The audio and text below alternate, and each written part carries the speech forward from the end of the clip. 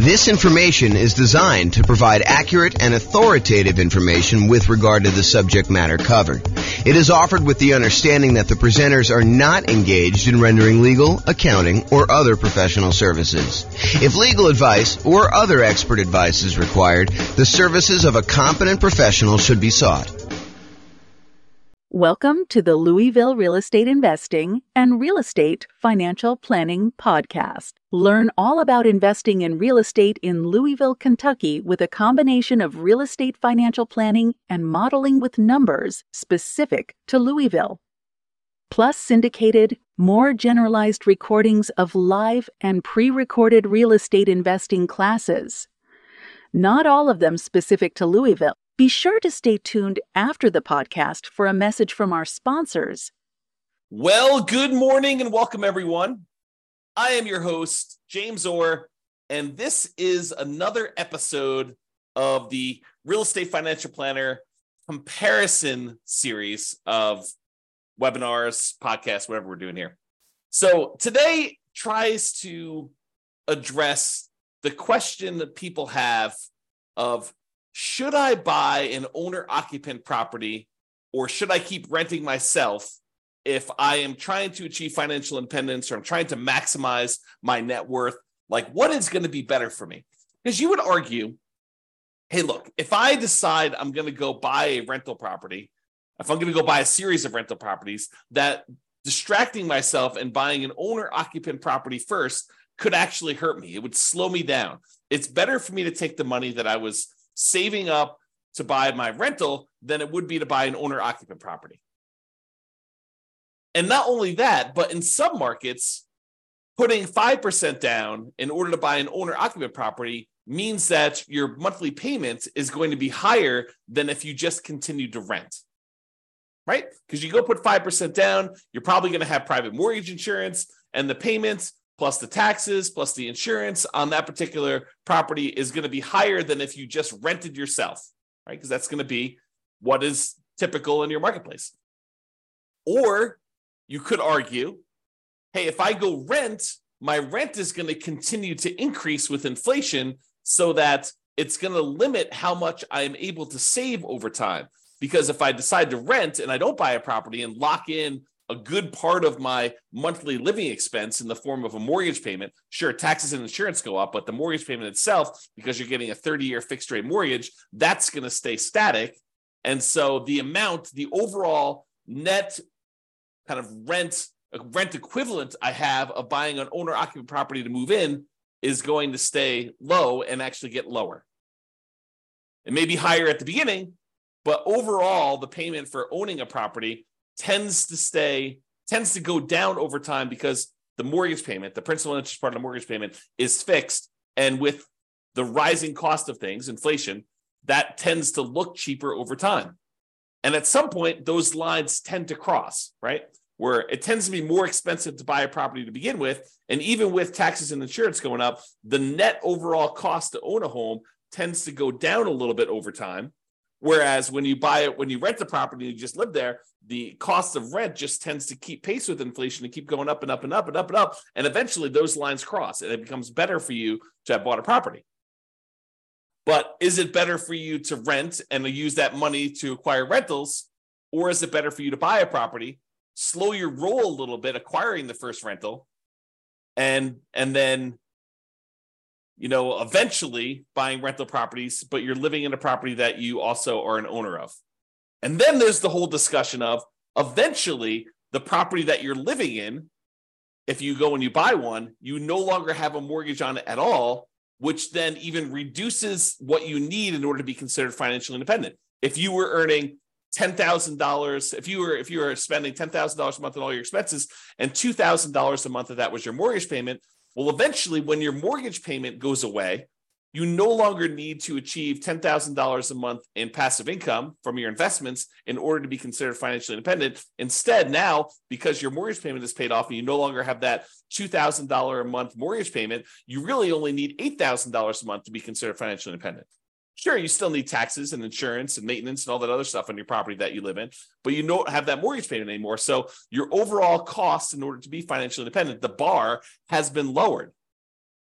So all of these things come into play when we ask ourselves today, is it better to rent or buy an owner-occupant property for 5% down when we're otherwise buying 25% down rentals?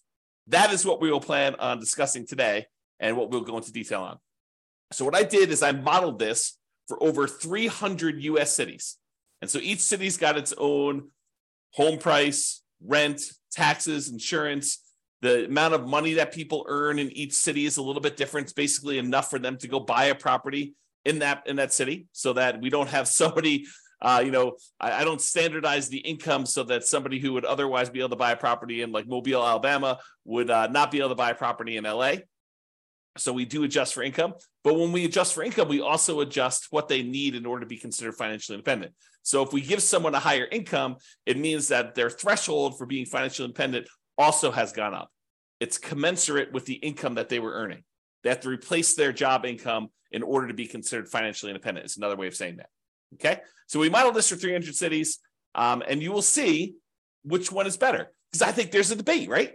Which one of those factors is going to be the most powerful? What's going to be the biggest impact, and what is going to be the biggest limitation for someone wanting to achieve financial independence?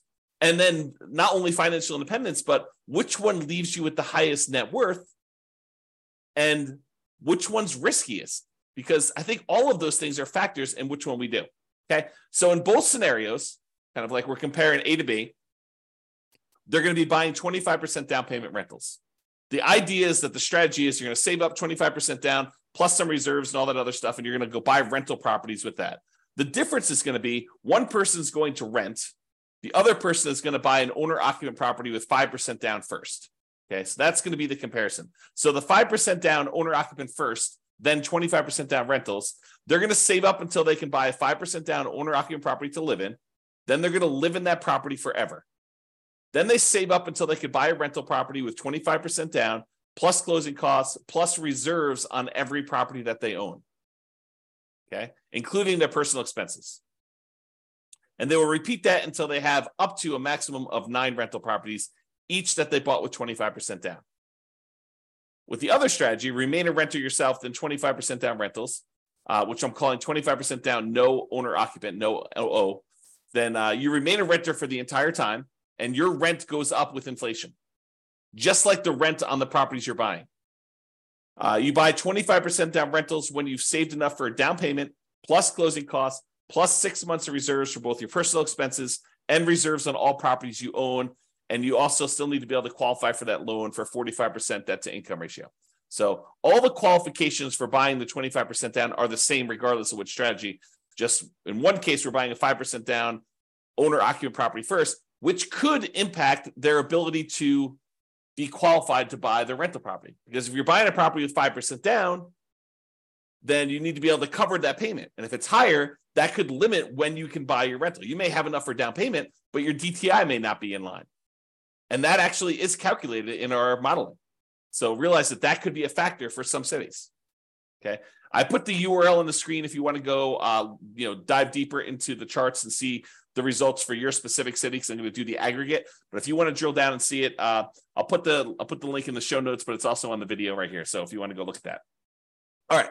So in order to be considered financially independent, what they need to have is the income from their rental properties, net of all expenses, and the income they have from investing money in the stock market, which any extra money they have, we assume that it's invested in the stock market. But any income they have coming from the stock market needs to exceed their personal expenses. And so we calculate the money from the stock market as the amount that they have invested times the safe withdrawal rate, and then we convert that to monthly. So if they had $1 million and you're using the 4% safe withdrawal rate, which is what we use, they're generating about $40,000 a year from any money that they have invested in the stock market. You divide that by 12, and that's about what we credit them to see if they are financially independent when we're doing that calculation. For the rental property income, we basically take all the income from rent and any other income they get, and we subtract out all the expenses, including vacancy, principal payment, interest part of the payment, taxes, PMI, any property owner's insurance, maintenance, and management. So we subtract out all those expenses on the property, and whatever they're left over is a net positive cash flow. So those two things combined, for the sake of this modeling, is what counts. If you're doing other modeling, we also would count normally Social Security, any annuities that they have, and any pensions that they have. But in this case, that doesn't apply. There's none of those that get applied in this particular set of modeling that we did. Okay. All right. So assumptions. So each city's modeling uses their own median home prices and the estimated rents on those properties.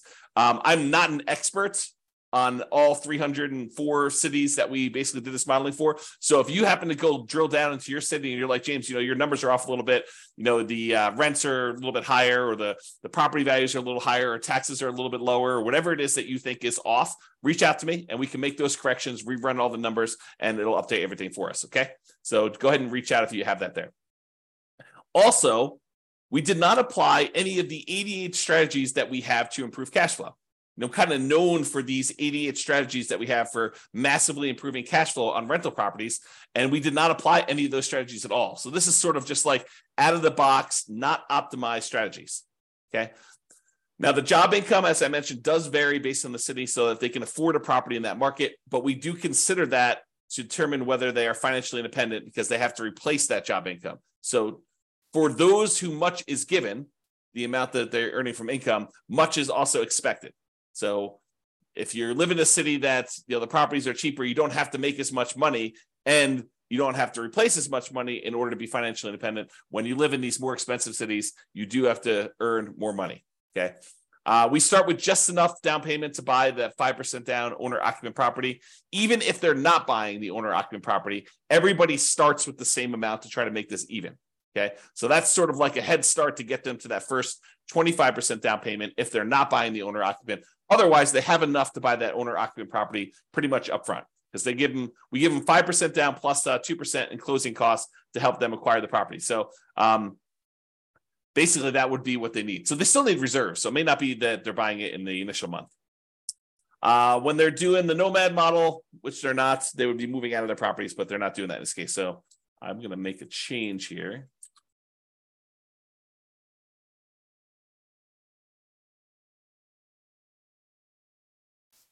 All right.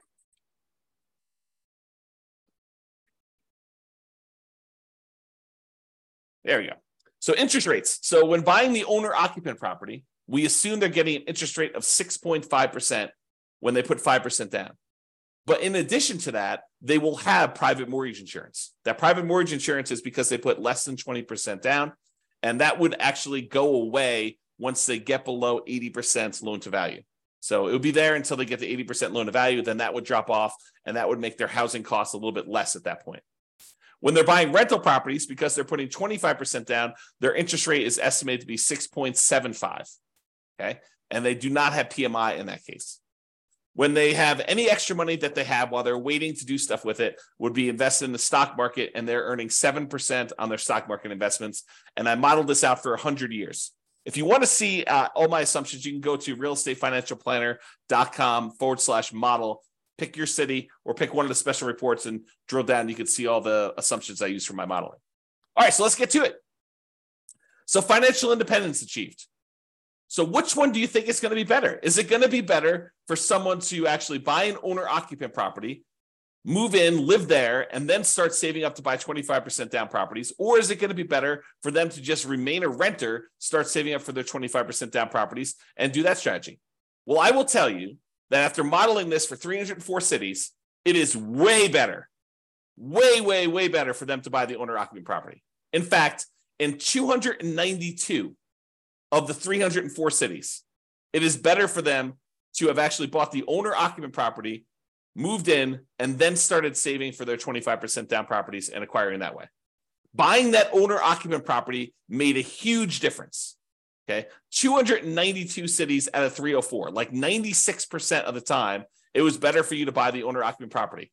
In only one city was it better for you to be a renter. In 11 cities, it was the same. It didn't matter. But in one city, it was better for you to be a renter. So go figure. Okay. So this shows you like when the people achieve financial independence. And one of the things I want to point out is there's a lot of them that the reason it's better is because they paid off that owner-occupant property, and that's what moved them over the edge to being financially independent. This one big peak right here is when people had an owner-occupant property, and because they bought that very early on, and about 30 years later is when they paid that thing off, that means that because they paid off their owner-occupant property, they no longer have a mortgage payment, and so the amount that they need in order to be financially independent drops by whatever that amount of their mortgage payment was. So if they needed $8,000 to be financially independent and the mortgage payment was $1,500, now they only need $6,500 in order to be considered financially independent. And sometimes as soon as they just pay off that property, then it moves them over the edge because they were already at $6,500. They weren't at the $8,000 they needed. Maybe they're at $6,700, but as soon as that property gets paid off, then they actually trigger being financially independent. And so you have a bunch of them happen right then, as soon as they pay off that owner-occupant property. You don't get that effect when you are a renter. When you are renting yourself, you never have your property get paid off. You are always paying rent on that property. I've been watching a new documentary series about finances on Netflix. I won't say which one, but one of the things they discuss on there is this idea of it's okay to rent. It's okay to not buy property. And while I totally agree it is okay to not buy property, and that is okay to rent, you don't get this benefit if you rent. You don't get this benefit of having a house that eventually gets paid off if you rent. Now, you could come at this from another way, right? Like I'm going off on a tangent here, but you could come at this from another way. You could say, look, I'm going to rent and I'm going to take the money that I had extra that I didn't have to pay for my property, which eventually those lines cross anyway. But the extra cost it is of buying the property early on, and you could decide to invest that in something else, like stocks or the real estate or crypto or whatever you want to do. I mean, I'm not going to judge you. You can do whatever you want with your money. But if you decide to go do that, and then you take your money and you save up enough, and eventually you buy a free and clear property, I mean, you can get the same effect. It's not like it has to be that you bought the property and you had a mortgage on it. Or you could save up enough money so that the payment is lower than renting. You can not put 5% down. You can put 20% down, 30% down, 40% down, 50% down, and actually have your payment be less. Employ some of your capital in order to lower the payment, or buy down the interest rate to achieve the same thing, right? These are all part of the strategies you could do to kind of improve your cash flow. One of the ways to improve cash flow is to reduce the expenses you have in your property, lower your monthly payment, another way, right? Okay, so I've diverged enough. So this just shows you how much different it is for things. And most of the time it's different for, I'd say less than 10 years, right? Because that's a difference of 10 years or so. And it tends to increase the more expensive the property is. It tends to be faster, a larger amount faster, the more expensive property you have. Some of the earlier ones, it's a little bit faster, but not that much faster based on home price, okay? And here's where it was a really inexpensive property where it was better for you to have rented. So it was like a probably sub $100,000 property market where it was better for you to do that. Okay, so let's talk about net worth. We talked about how fast you can get to financial independence, but how much net worth? Is it better for you to have been a renter? You'll get higher net worth? Well, in 291 cities out of the 304 that we did, then buying a property gave you a higher net worth at year 40. So you would be better off financially in terms of net worth if you also bought an owner-occupant property as well. You see these studies done by the U.S. Census, and I don't know if they've updated it recently, but the last one I saw, which is from several years ago, the difference in net worth between a renter and a homeowner was like $270,000 on average across the whole U.S. So the difference between somebody who was an owner-occupant, like a homeowner, versus someone who was a renter was like $270,000. So, we're seeing some of that impact, right? Because some of the money that you're paying, even though you're paying more than what it was to rent in a lot of cities, some of that money gets applied toward building up equity, which counts toward net worth, right? And you acquired that property earlier. So that also could impact some net worth as well. So in 291 cities, it was better for you to buy the owner-occupant property. And this just shows you the difference. And in some cases, it's pretty significant, like millions of dollars difference. So it could be significantly different. Okay, so now let's kind of summarize some of these different things. So the difference in net worth. So I have both this broken out for average and for median. So for average, if you buy the owner-occupant property, your net worth at year 40, we kind of snapshot at year 40, is about $11 million. Where your net worth in year 40, if you decide to rent instead of buying an owner-occupant property, is about $8.45 million. That's a difference of $2.6 million on average, or about 23.6% better for you to go buy an owner-occupant property. And that's on average. On median, it's a little bit closer. On median, it's about 8.7 million versus 7.3 million, or about $1.3 million difference. It's still better for you to buy the owner-occupant, but the difference is between whether we look at an average or the median for all 304 cities. And so in both cases, it's better, but the average is a little bit larger. So the time it took you to be financially independent, this is where I start sounding really sleazy, like a late night infomercial sort of dealio. Ready? So what if I could save you 6 years from having to work a job that you hate? Would that be worth, 7 payments of $995? Oh my gosh, that sounds so sleazy. But that's really what we're talking about, right? Like if I showed you, look, you're considering doing this 25% down strategy. Should you buy an owner-occupant property at 5% down, or should you buy or should you rent to do the 25% down? Well, I'm telling you, look, if you buy an owner-occupant property, on average, you will save 74.8 months.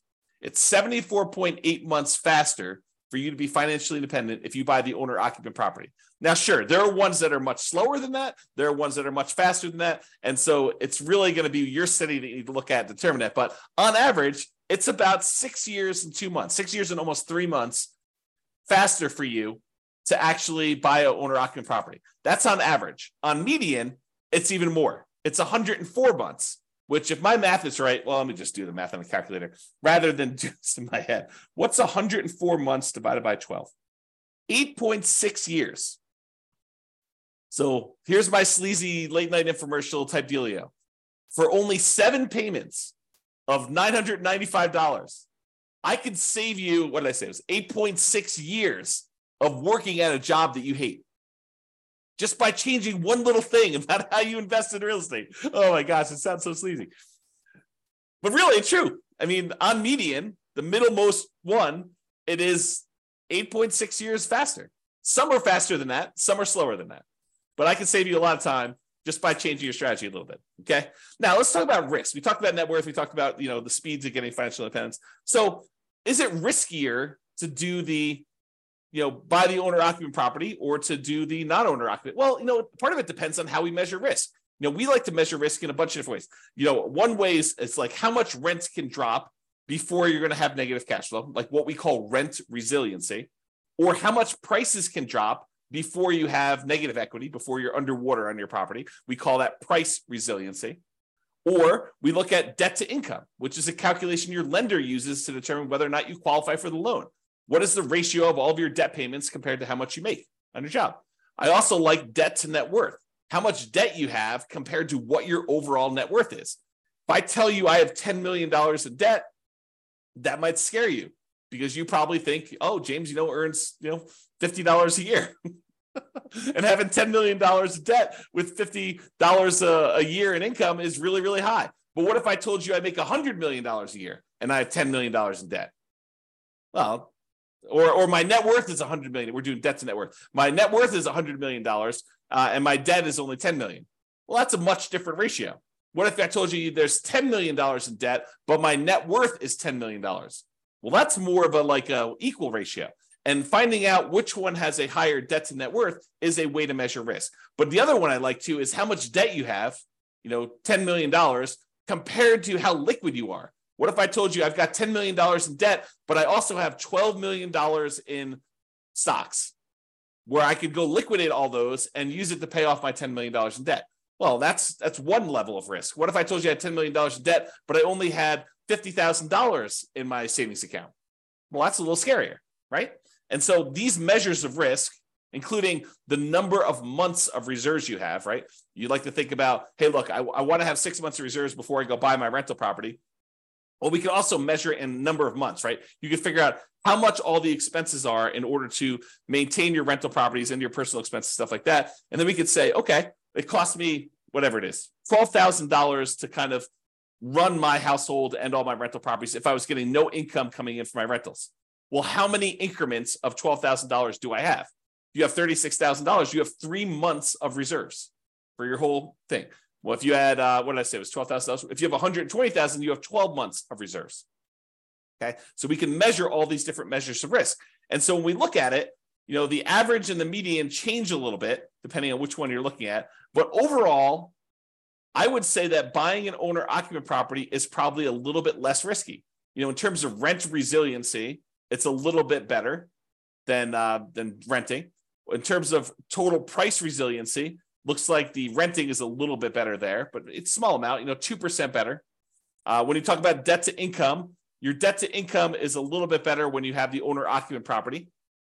Okay, it's a little bit higher when you don't buy the owner-occupant property. And it probably is because it takes longer to buy the properties. And so that could have an impact too.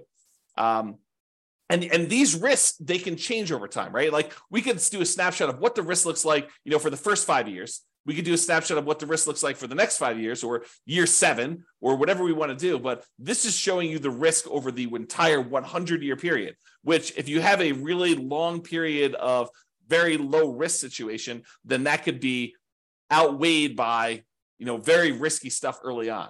So it's deceptive to look at this. I think you need to really drill down and look at this, but at least we give you a measure to look at risk, right? In terms of debt to income, a little bit better for you to buy the owner-occupant in this case. And for the debt to net worth, a little bit better for you to have rented in that case. And debt to account balance, it's a little bit better for you to have bought the owner-occupant. And then for months of reserves, it was way better for you to actually buy the owner-occupant property because eventually that thing gets paid off and some of your expenses go down. So I think that that's a major factor in what's going on there. All right. So as I mentioned a couple times throughout here, you could apply all the 88 strategies that we have to improve cash flow to get these numbers to look better, right? At least for the rental side of things. Now, we've basically been using median price properties and what rent might be on each one of those properties. You should be able to choose and do better than this, right? I think if you do any type of effort in finding and selecting properties and applying any of these 88 strategies, you should be able to do better than what I've shown on here. And as I mentioned, if you're an expert in your market and you think my numbers are wrong, please do reach out so we can update those so that they get better for everybody. So in conclusion, in our current market conditions, our current prices, our current interest rates, our current rents, and it is May 15th, 2023 when I'm doing this, and I'll do updates over time. I'm trying to do one of these classes a week as part of a series. But we'll kind of go through all the different comparisons we've got, and then we'll come back and revisit and update things. And the website will get updated as I rerun numbers, because once I update prices and interest rates and things like that, I rerun everything. And so if you're visiting these charts on the website after this video, they may be different. They're likely to be different because prices and interest rates and everything else changes, which changes everything. Okay. So in our current market conditions, current price, current interest rate, current rents in about 304 US markets using what I would consider to be less than ideal median price and rents on properties, buying an owner-occupant property when you would otherwise be buying 25% down rentals is a faster path to financial independence in 292 of 304 cities, about 96% of the cities. Okay. And for net worth, buying an owner-occupant property first also gives you a higher net worth in 291 of the 304 cities, about 95.7% of them. The market does matter a little bit, but in general, you should probably buy an owner-occupant property. That is what the conclusion should be, okay? It is best if you look closer at your specific market and apply as many of the 88 cash flow improving strategies as practically possible to improve on your implementation. Again, go check out the realestateFinancialPlanner.com/model to be able to see all the details. Hope you enjoyed this class. I hope you enjoyed this series. I kind of like the comparison and dispelling some of the myths out there about should you do X versus Y and why it's always better to do Z versus R or whatever you're trying to do, right? Like the idea that people have these things in their mind like, oh, that's silly, James. Everybody knows that it's better to do this. Really? Really? That's a belief you have. And then we go do the math and we find out that maybe it's not even like the majority of the time that is the case. Sometimes it is. Sometimes it's like this, where it's like 96% of the time, it's better to do one strategy than another. But other times it's not nearly as close. It's a third of the time, or 2/3 of the time it's better to do this, or half of the time it's better to do this. And sometimes it matters like what market you're in from a kind of like price, where it's always better in more expensive markets to do it this way, or it's always better in cheaper markets. So all these things matter. And I think comparing them and like learning about these different nuances can help you become a better overall investor and better at helping your friends and family when they tell you in their market that they're considering doing this, and you're like, that doesn't make any sense. We always do it this way. And maybe in your market that's true, but maybe in their market that's not true. So I don't know, a little bit of what is it like? What do they call it? A little bit of grace for other people and what they're choosing to do and how they're choosing to do it, because it may not be the same for them as it is for you. I think that's one of the things we're kind of adjusting here and realizing as we do these. All right, that's all I got for you. Have a great day, everybody. I will talk to you all soon. Bye-bye for now. With home prices up, mortgage interest rates up, and rents up but not quite enough to counteract the higher prices and interest rates, cash flow on rental properties in Louisville is harder than ever. Book a call with the Real Estate Financial Planner to apply our proprietary 88 strategies to improve cash flow on your rentals. See the show notes for a link to schedule your call and improve your cash flow today. If you're a real estate agent, lender, or professional in Louisville that wants to help our real estate investor listeners, consider reaching out to learn about collaboration opportunities with this podcast. We'd love to add more value to our listeners by having you assist our investors buy, sell, and finance their real estate investments. See the show notes to schedule a call to discuss collaboration opportunities.